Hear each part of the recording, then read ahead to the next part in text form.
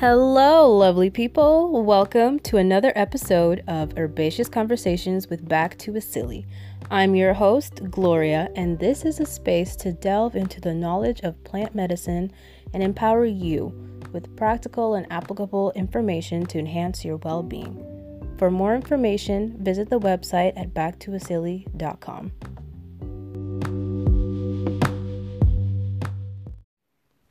Greetings, fellow plant lovers. I hope you guys are doing well in the last month of the decade. What is this? It's pretty awesome, actually. Okay, so in today's episode, I'm going to break down for you and help you mentally process what botanicals to carry with you and in what form you should carry it with or in. Granted, this time of the year, a lot of people do travel. So I'm going to give you this information so that way you can, have this breakdown process, because it can be overwhelming and you don't want to carry too much and you don't want to carry too little either. So with that being said, I broke it down into 3 different segments. So the first thing you want to consider is the form of the botanical that you'll be using. So it's fresh versus dry. Now, fresh is nice because you'll still have, the compounds in the plant are still active. Granted, they're still active when they're dry too. But fresh, it depends if you're going to be using, the oils on it while it's still green and alive. The only caveat with fresh is, of course, since it's still in its organic state, it's going to break down. So you don't want to be carrying mold with you while you travel. So depending on your length of travel, you want to consider if you're going to carry it fresh. If not, dried botanicals would be your best bet. And that way you can use it in different forms too. So once it's dried, you can either use it in tea to make tea, tinctures, any other kind of liquid. You can grind it down into a powder and use it in some form of a paste. In a medicinal use, for example, or incorporate it into your herbal first aid kit, actually. So that's the option there with the form. Now with the form, of course, you have the method, how you're going to actually use the herb. And that really breaks down, that's the second portion. So that breaks down really into solids versus liquids.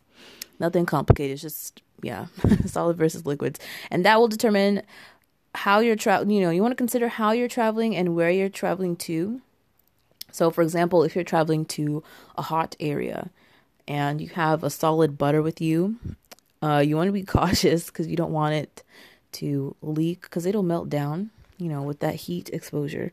So you want to consider, you want to take extra precaution in that measure. There's temperature fluctuations, altitude, and then there are even, certain regulations you need to follow, of course, depending on how you're traveling. So, for example, in airplanes, there's only a certain amount of liquid that you can carry with you. I think it's 1 or 2 fluid ounces. I don't remember. But yeah, so those are the things you want to consider when you're traveling, so that way you can determine which method is best for you to carry. And of course, weight too. So liquids, of course, liquids and solids, it depends on how it's made. They're the weight variant. The liquids tend to be more heavy compared to solids. Now, solids are nice. And actually, so before we had the waxes and the butters, we actually used to preserve herbs in that sense with animal fat. This was way, way back. And we actually use, depending on the application too, animal fat was incorporated into medicinal applications.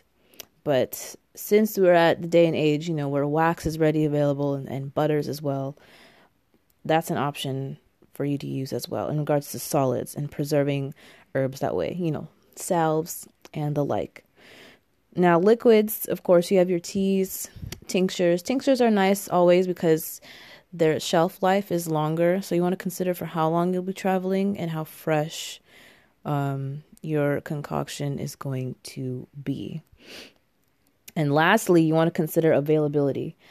So if you're traveling to a region where there are certain botanicals and plants that are readily available for you to forage, that is an option as well. So you don't necessarily have to carry plants and botanicals with you at all times. So depending on where you're going, you can always source things out in nature. So for example, here, up in the mountains, actually, so mushrooms are very, very readily available.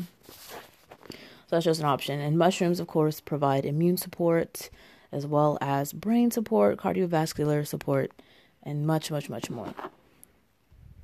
All right. Yeah, so that really concludes this episode for Herbalism on the Go.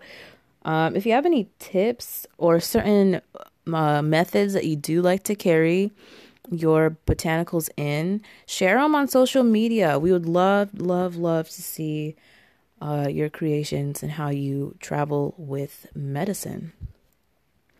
All right, guys, thank you so much for listening to this episode. I will catch you guys in the next episode next week, next Thursday. All right, take care. Peace to you.